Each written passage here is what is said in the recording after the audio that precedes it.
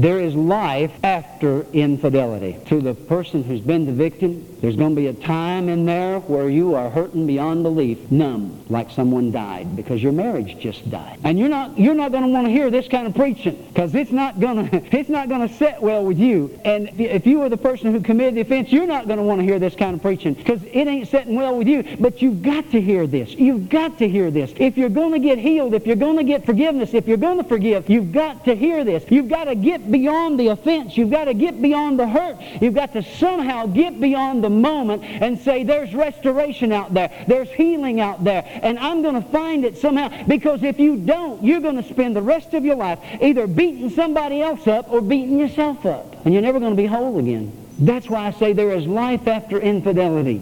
The mercy of God. Psalm 51:1. The mercy of God. Have mercy on me, O God.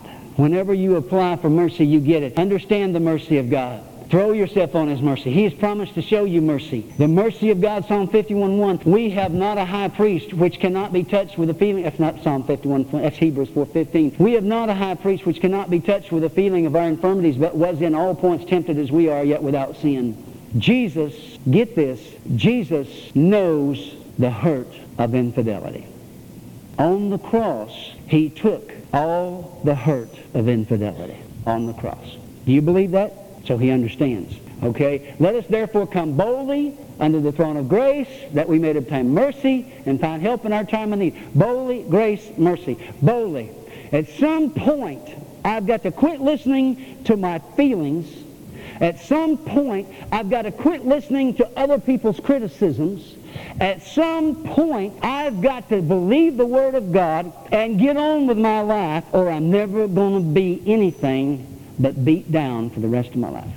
That's any sin. But the sin of infidelity has such a cancerous effect that it has to be almost eradicated out. It has to be surgically removed. Grace. What is grace? Somebody knows what grace is. Boldly, let's look at that word boldly here.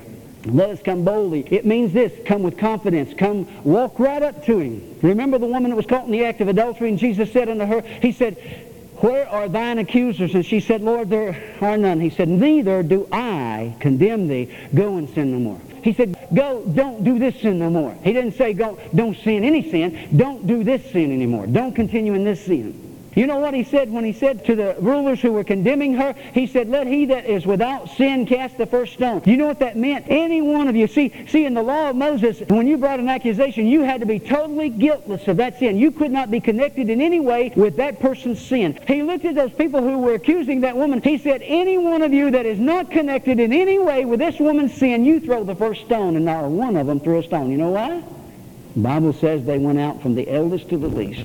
I submit to you that Jesus read their hearts and He knew which ones of them had committed adultery with her. Yes, we must hold people accountable, but we are not to judge them and discard them and talk about them and treat them like second-class people.